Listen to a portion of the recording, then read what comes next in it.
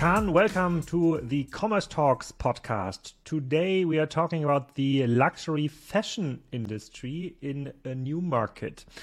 You are digital channels EVP at Wacko, and you're well informed about how to sell very exclusive fashion to your target group. Please introduce yourself to the audience, and then we are talking about Wacko and the luxury fashion industry. Okay, thank you, Alex. Thank you for having me. I'm Kaan. I've been working for Wacko for around a year now.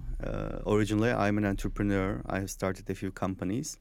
None of them were in the luxury businesses. They were mostly mass market businesses. But now I'm a professional here. But of course, I preserve my entrepreneur skills and my core. I try to develop, a new business, let's say, online. And can you tell us a bit more about Wacko and the company numbers? Yeah, sure. I mean, Wacko it was founded in 1934. So it has a big heritage, like all the luxury companies should have, around 88 years. And they opened up the first store in 1962. We have many sub-brands, let's say. We have Wacko, Wacko Business. We have Wacko Boutiques. We have restaurants, Wacko L'Atelier. We have W Collection, it's another brand. We have Wackorama is another brand. We'll be opening up our new hotel soon. It will be a city hotel in Istanbul, Nişantaşı. So with all this, we have around 200 stores in Istanbul and in all over Turkey, sorry.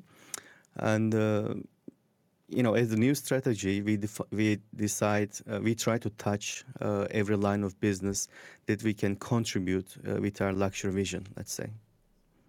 Is there something you can compare it with in the US or in Europe? Is there a company that is doing something similar with such a brand? Well, I think we can compare Wacko with fashion houses like Chanel and others, let's say. But we are a bit different than them in terms of how we sell and what we sell. We have various brands, and we do also represent some of the international brands as well. But we are not like a marketplace. We are not like a typical retailer where we would carry the whole merchandise of the other brands. But we have curated content. So in that sense, I mean, we are similar to the fashion houses. But, even though we are a retailer and we do represent some of the brands, we don't carry the whole collection. We have our own collection, Wacko. And based on that, we define a new story with some of the international brands as well. So can you guide me through the customer experience from like local Wacko store or Wacko boutique in Istanbul? So who am I from a customer perspective? So what kind of customers would you expect, and what do I see in the stores, and what are the price points? So the listeners or the audience gets like a first understanding what merchandise you offer. Yeah, sure. I mean, our main category is fashion textile. And woman and man ratio is, quite 50%, let's say, for most of our brands. Of course, it's luxury merchandise. We use Italian and French fabric, and the production is out of Turkey. So the cost is high, and we do also operate on premium locations like every luxury brand. So our price level is at the highest compared to many of the international brands. We do provide fashion and also Wacko Home, and also a little bit of jewelry and other merchandise as well in stores. We do target, I mean, as you say, it's a big discussion right now in the world. Who is the luxury customer? And I think it is changing a lot. And like everything that happens, it has a life cycle. It all started with, let's say, well-established families that were consuming luxury goods. But then as the world got richer and richer, we have seen a new kind of luxury consumers. And they needed to represent themselves because they didn't have the family heritage that the old families used to have. And then those consumers became like they wanted to be represented with what they have, not with the heritage, not with the past. But they have to represent themselves with the brand. And then we have seen brands like with big logos on your T-shirt, on your sunglasses, etc. So, this was a wave, and I think it's still going on. But Waco is again different than that. You won't see huge logos on our items. It will be very subtle branding. So if you are kind of getting richer and richer, but you need a logo or a brand that should upgrade yourself, it's not Waco. It's a big heritage. Then I should stick with Louis Vuitton, I guess, where everybody knows I'm a Louis Vuitton customer. Well, depends. It depends on the culture. It depends on the country. It depends on the times. I'm not saying anything bad for our competitors, of course. They all have their own strategy. Of course, Louis Vuitton also, I think it's kind of subtle branding. You will never see something huge on their items as well. But of course, you understand that it is their design, which is something we like. I think we think similarly. Okay, and you already said that comparable brands might be fashion houses or houses like Chanel, and all those brands which I can think about did have a very hard time creating a true omnichannel experience. Though they all wanted to control their merchandise, they really were very selective when it came to distribution strategies, and therefore kind of blocked every e-commerce initiative. You are now sitting in a situation at Waco where you're kind of responsible connecting all these dots. So when did it start? Maybe let's go back a little bit. So when did it start that Waco realized that customers, also like the luxury customers, might be attracted online next to the brick and mortar stores? Yes, I mean, as you say, it's quite new. I think it started 4 years ago because the next generation of the family, they want to sell online because, the generations change. So the ways of selling and doing business is also changing. But I think that the new generation in the family has initiated all these efforts. But of course, it has, seen a huge, let's say, impact in the company because, luxury businesses are reluctant to sell online. This is the first thing I realized when I joined Waco. And of course, as someone who has done a lot of business and $1 billion online, it was a shock for me. I mean, why would a company want not to sell? It just doesn't make sense. Why wouldn't want you to make a profit? The first week I joined the company, I was contacted by our chairman, and he told me, Kaan, as you started now, what do you think is the best thing to do? Do you think that we should shut down all our digital assets and end this business and rethink about it? And of course, it was a shock for me. I mean, but again, even though it was a shock, I think it was a very good message. So I decided to try to understand what is wrong with digital or what is wrong with e-commerce for the luxury people. There was something obviously wrong. And the thing that I realized is when they're selling in stores, they have a big heritage. They know what to do. There are ways to represent the luxury merchandise in store because you are able to design the experience. And this is something you've been doing for a long time, and you know it very well. And you know your customer, you know the perfect location. You can't get a competitor that is selling mass merchandise next to you because it's a premium location, right? And on the street, in the shopping malls as well.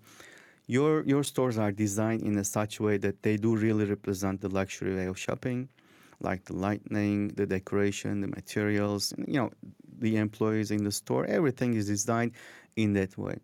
But they were right to think that online it is not so much easy to represent because it's just a website that you go in, like you would go to a typical mass retailer, sorry.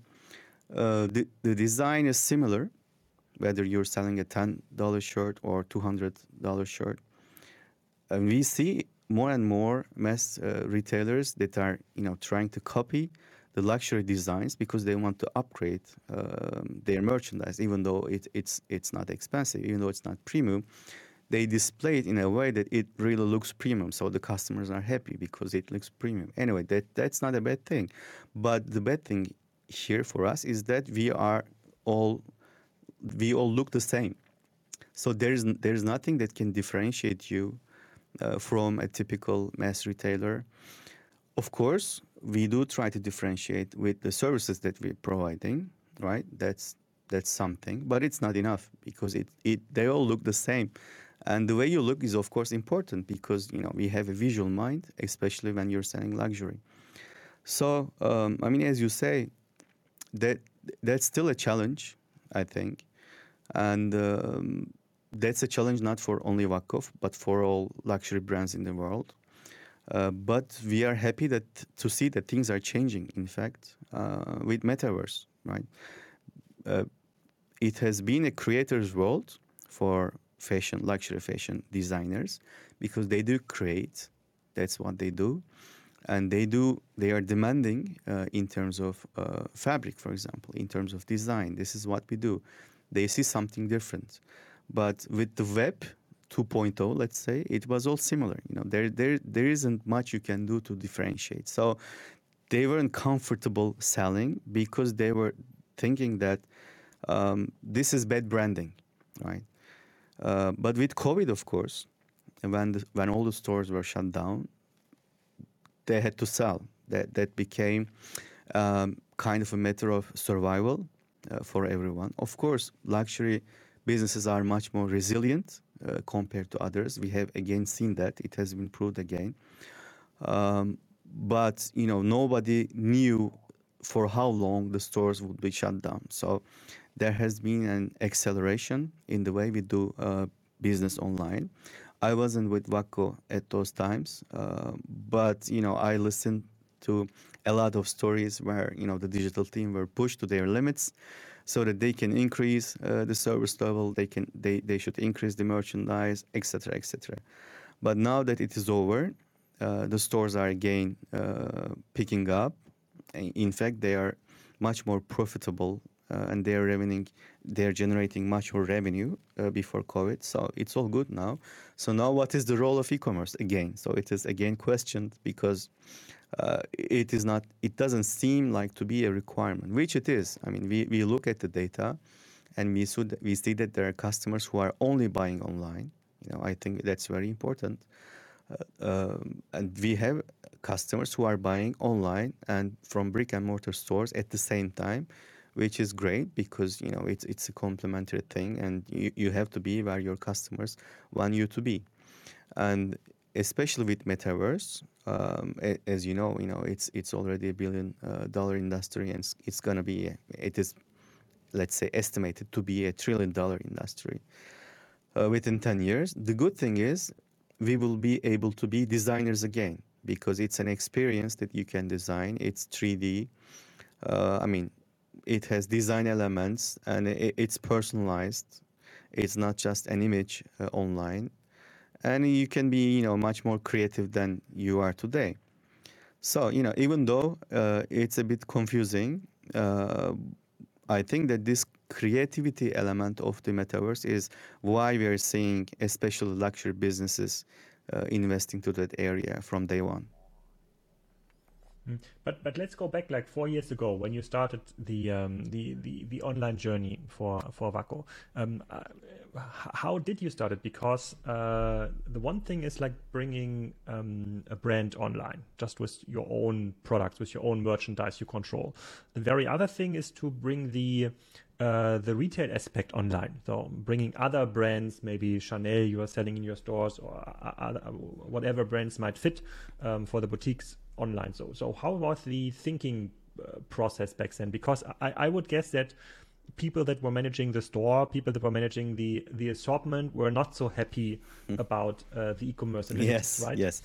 Yes, you're right. I mean, yeah, the first way was, we should sell online. At least we should experience, we should learn from the online initiative. And as I said, I wasn't with Vakko those days, but they developed a in-house software, and it was an in-house team. And the reason to be online was to sell online, not to represent maybe the image of the company, but to generate some kind of revenue. So this is all everything has started. But gradually, as the industry was really growing, it is not easy to manage all these employees that you have in house. And then of course you lose your key employees to maybe digital brands that are native, and it's not, I mean, it's not easy to manage that business the way we have been doing it.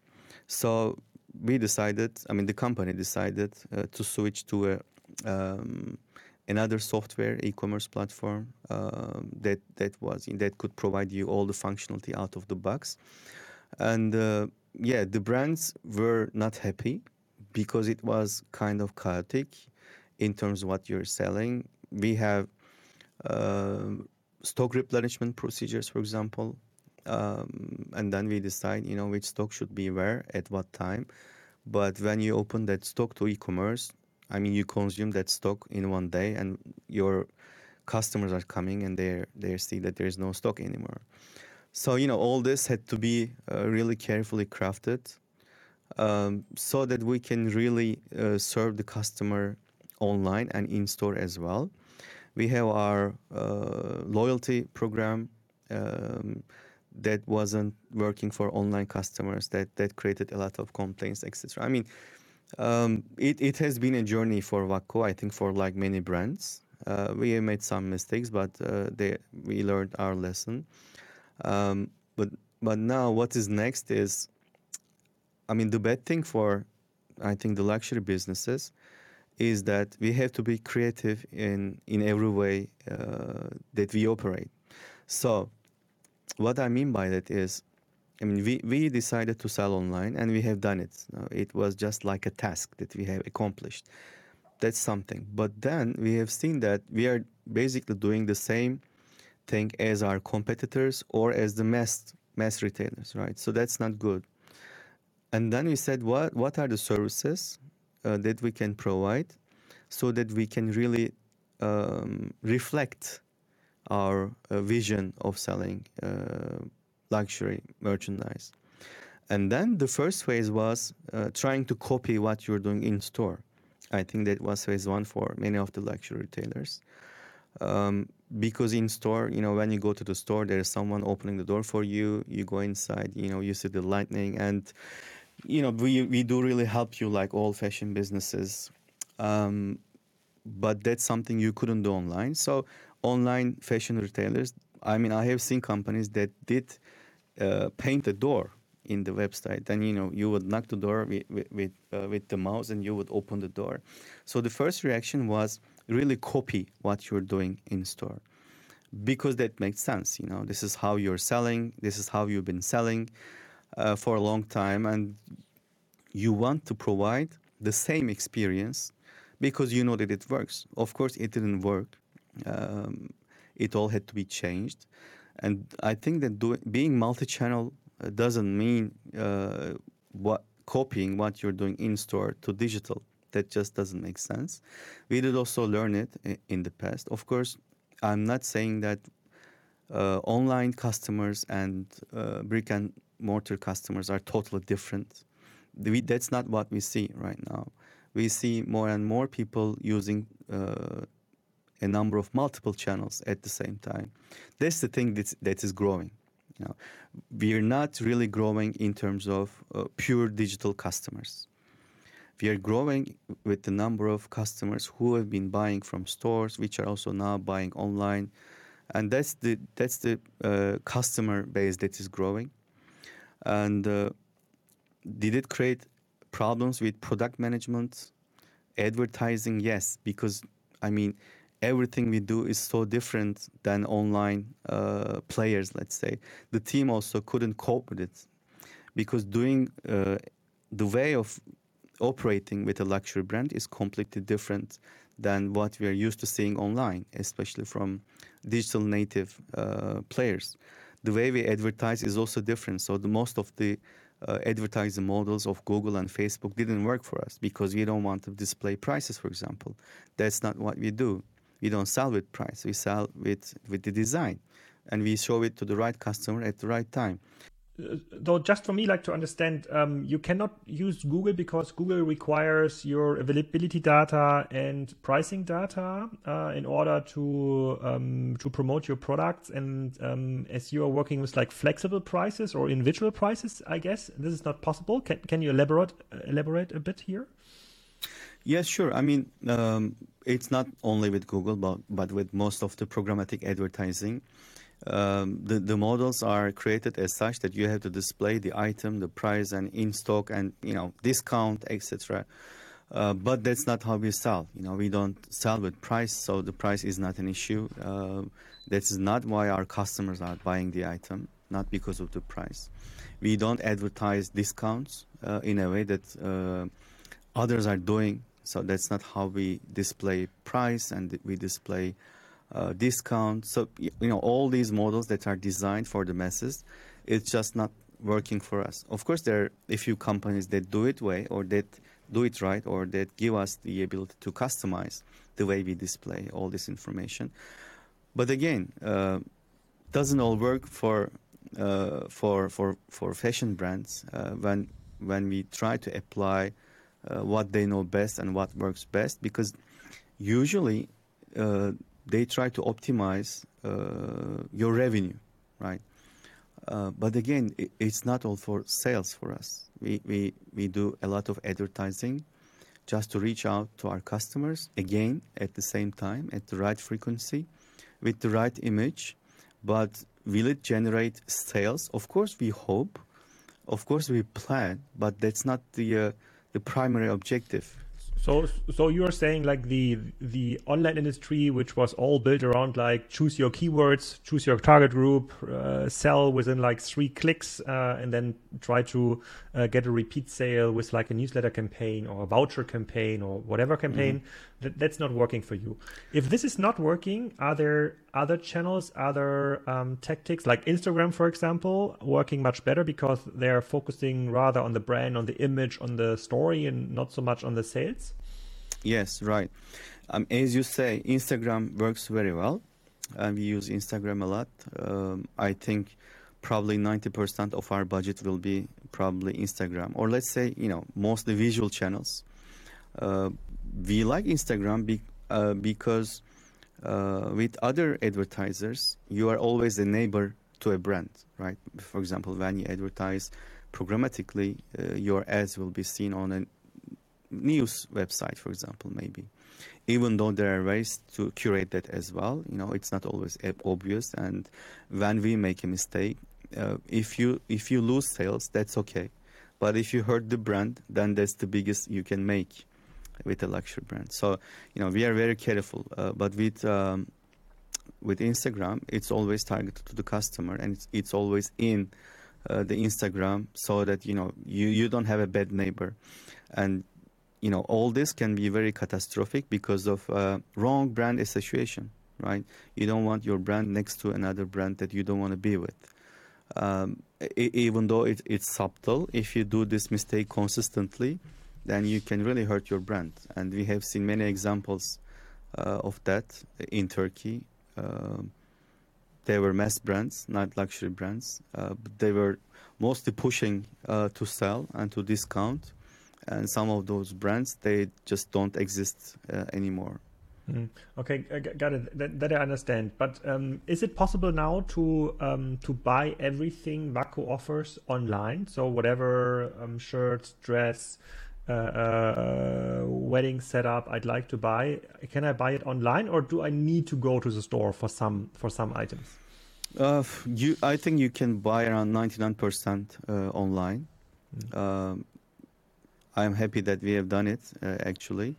There are some items that are really hard to carry, hard to handle, and hard to deliver. So those items are restricted. We have just a few items that are not allowed to be sold online by the main brands, let's say.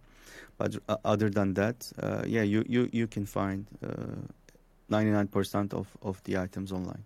Okay, and what I understand is you're trying to expand like the brand experience beyond fashion, building hotels, for example. Right. But what I'm asking myself is is this still working in a way for Wacko that you can expand the brand outside of the Wacko empire, I would say? So is it possible to buy merchandise on other luxury retailers in other countries? So can I go to the luxury fashion house in Hamburg here in Germany and buy Wacko merchandise?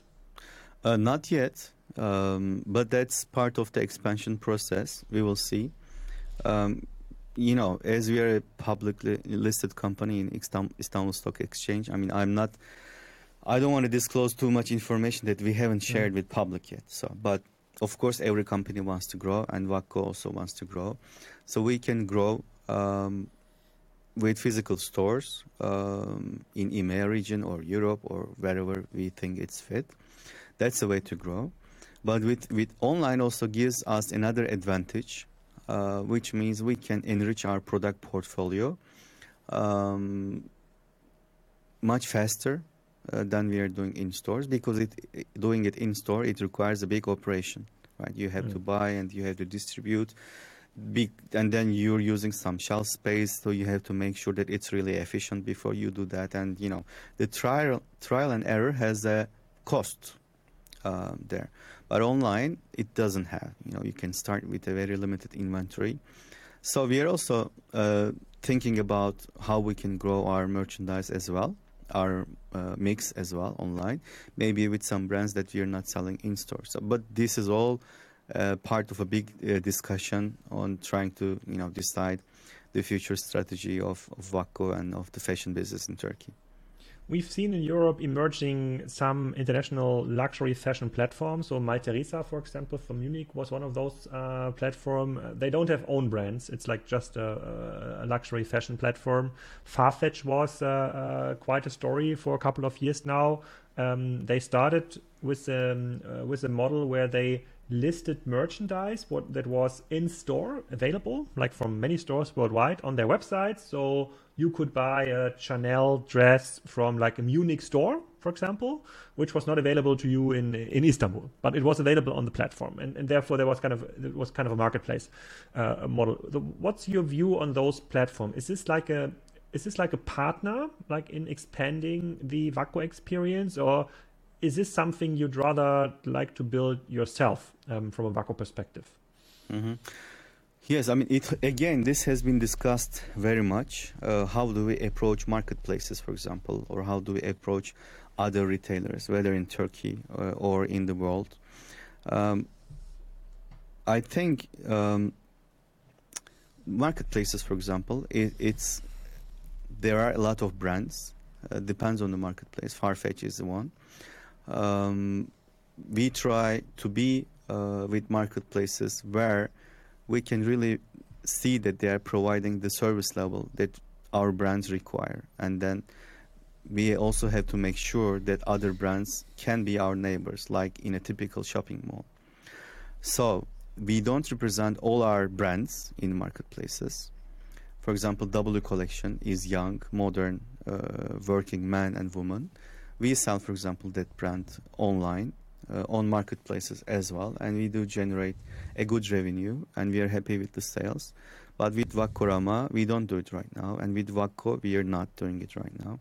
But this is, again, part of our expansion strategy. We are trying to define new partners all around the world that can represent our merchandise, such as Farfetch, for example. I think they are doing a good job on representing the brands. Because when you create a marketplace, a luxury marketplace, yes, people will talk about sales and stock levels and margin. But again, the first thing we ask is, how do you represent the brand, right? Because if we have a problem with brand representation, then it's definitely a no-go. And I think that companies like Farfetch are aware of that. They did learn it, by the way. So I think they're doing a good job to really represent the brand, because they understand what we want. So would we choose to go to work with them? Yes. Do we see them as our partner? I think so. Because obviously they are doing something that we are not able to do. Okay, got it. Which leads me to the next topic. So one of the pitches Farfetch and other platforms do have is that they are orchestrating so much stuff based on their technology platform that will be very hard for you to rebuild. And that's what we are also seeing with some customers in the Spryker ecosystem. So you have to choose your battles.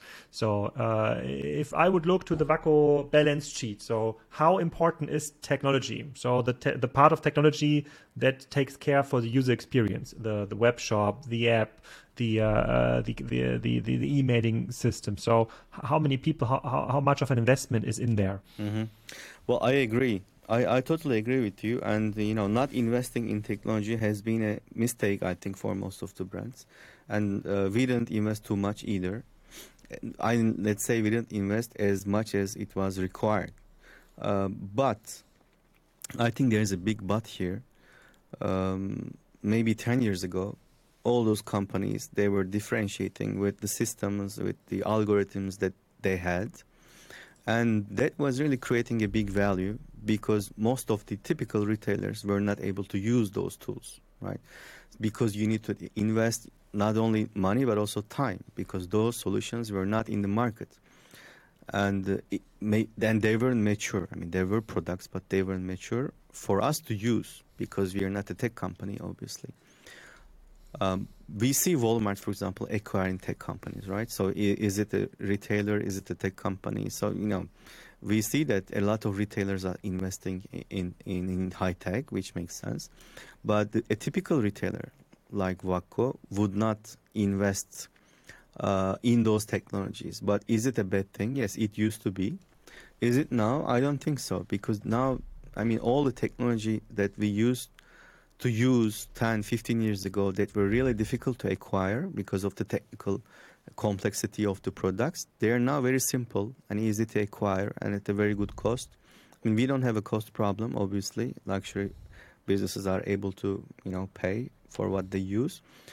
But, there are many products that are really mature enough for us to use to compete with those companies. So I don't think, maybe they have something. They will, of course, always have something more, but the gap is closing. So the tech that you're using right now is not the main differentiator. I don't totally agree with that. Of course, they have high tech. We understand that. But all the technologies that they are using is now kind of commodity. Look at Amazon, when they first introduced a recommendation engine. I remember I was working for Hepsiburada those days, and we said, how can we do the same? Because the technology, yes, we understood it, but it wasn't easy to code, to deploy, to manage, to maintain, etc. I think it took us 6 months to develop the algorithm, the servers, maintenance, etc. And then in 5 years, we decided to use a tool that is ready, that performs much better than our algorithms, and that is much more manageable. So I think that there are a lot of companies that are providing us all this tech so that we can compete. Okay, technology, I totally get. Can you comment on the Corona effects? I don't know what the situation was in Turkey over the last 2 years, like for a company that was really relying on the brick and mortar experience. I would assume that it really accelerated the e-commerce and digital activities over the last 2 years because the company learned it's even more important than expected. Yes, right.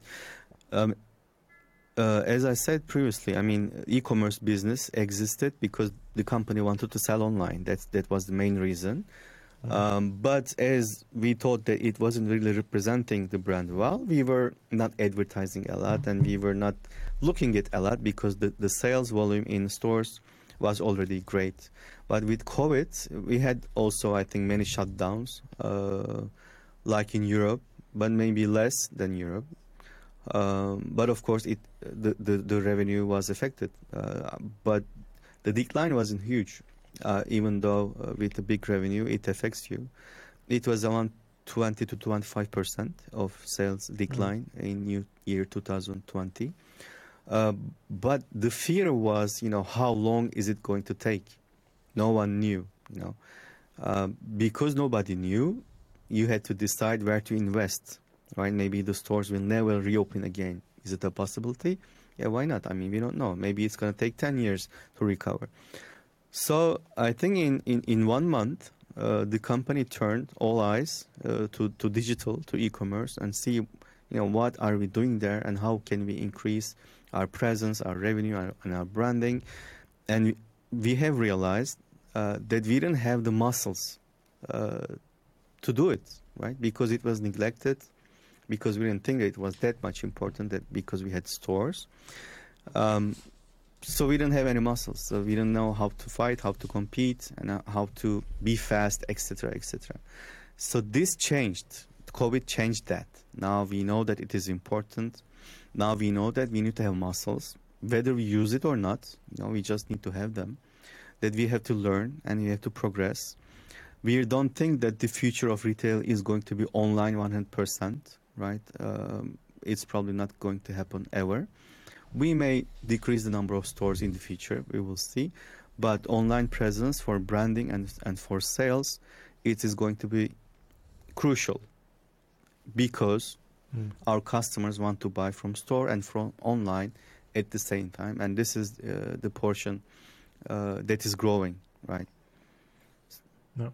Are you affected by some of the global supply chain topics? Or I understand that Turkey is one of the main producers of high quality fashion and luxury fashion. So I would assume you're doing like in country, but correct me if I'm wrong. Is there any supply chain effect on your business? Yes, hugely.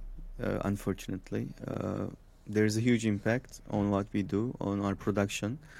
As you say, we have many suppliers producing in Turkey because, we have strong suppliers in Turkey, manufacturers. But because of the inflation problem that we have in Turkey right now, all these manufacturers prefer to sell out of the country. So they're all 100% full. Okay. They're operating with 100% capacity, but they're selling abroad.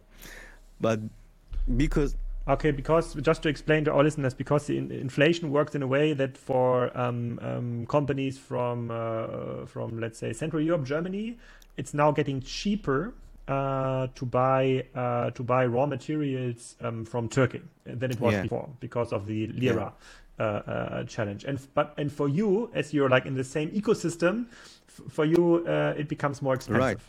It becomes more expensive, but even when you have the money to pay, they're all full. They work with 100% capacity, so there is no way, to get extra production. But we have a diverse channel of suppliers from Europe and Turkey as well. So I think we are able to cope with it right now, and we think that it's going to be something temporary. So, but right now it's not easing.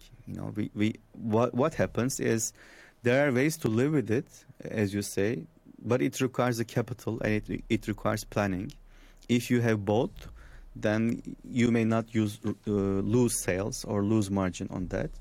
We stock raw materials because we have the capital, and we plan ahead. That's something you can do. But not every company is in a good shape, especially after COVID. So that hurts them even more. Okay, and what I wondered the whole time is, how do you keep your customers loyal? You have those luxury customers; they are very demanding. I would guess that those high quality customers, like from a brick and mortar level, and you just call them and say, "Hi, Miriam. Here's like a new dress. You might enjoy. Please come to the store." Is it that way, or is it rather automated with emails, WhatsApp groups, something like that? Well, are you asking for this online or for the stores?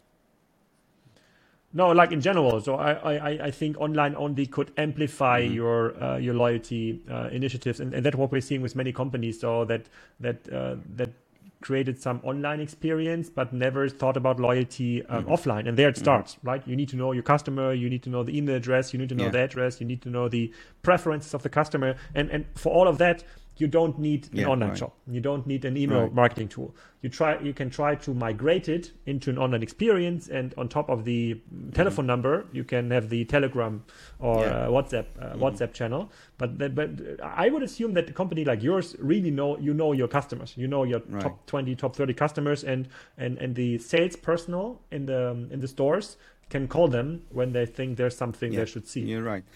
I was also, it was a learning for me to see how we do it in stores.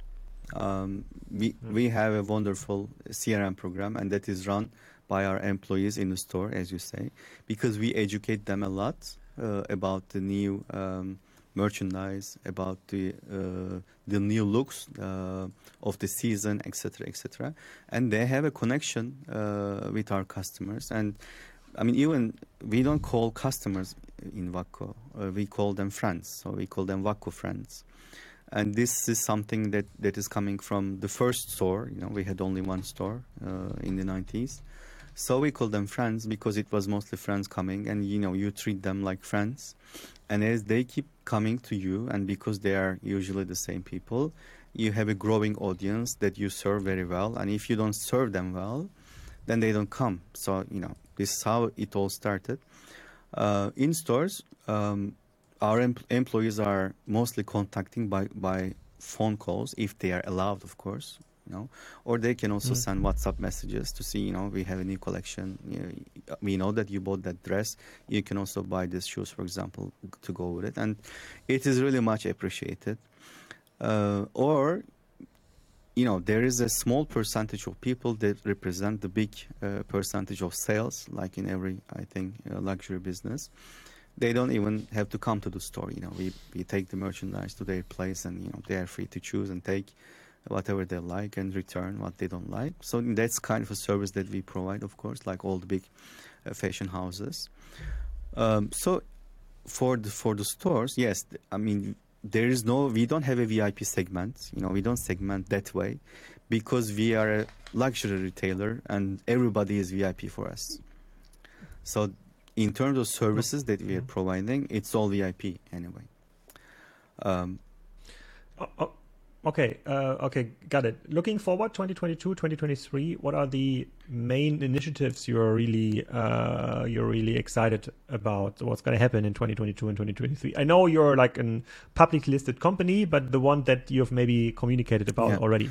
I think that we will keep growing with other lines of businesses like hotel, because we see that the way we see luxury is a bit different than other entrepreneurs, let's say.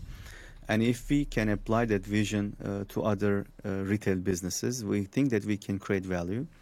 Our hotel will be something totally different than other hotels, city hotels, luxury hotels in Turkey, in Istanbul. I hope that you will have the opportunity to come and see one day.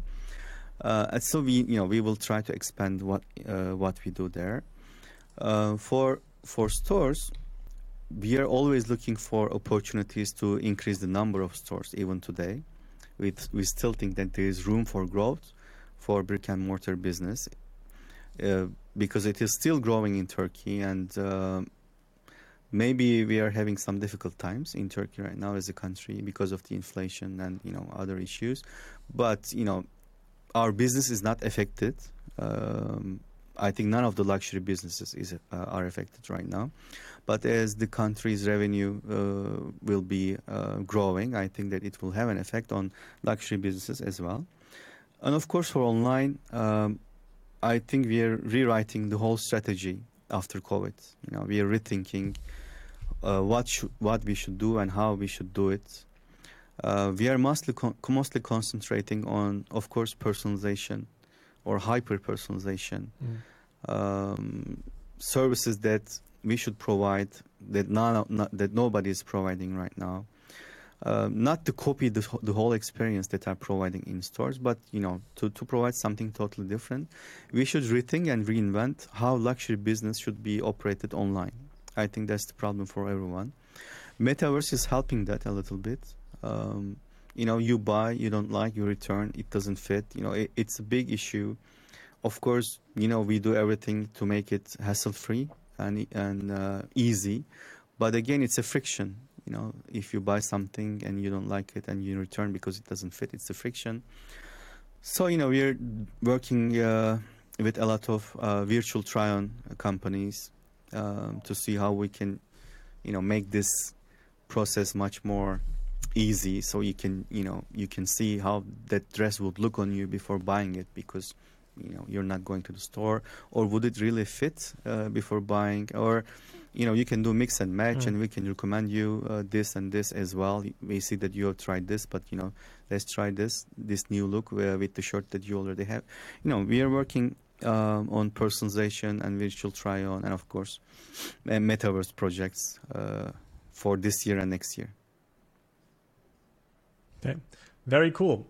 So usually we would end this kind of podcast with asking for a voucher code so people can convince themselves on your store. But you've convinced me that there's no voucher, no discount code. So for the ones that are like in Turkey or the ones that are visiting Istanbul, definitely check out the stores. You can even contact Kaan. So I'm pretty sure he can help you like finding the best stores in the Waco empire. Thank you. It was very enlightening and very interesting to see your view on the luxury industry and how you manage it. Definitely, if I choose a hotel next time in Istanbul, I try to search for the Waco brand. Thank you, Alex. Kaan.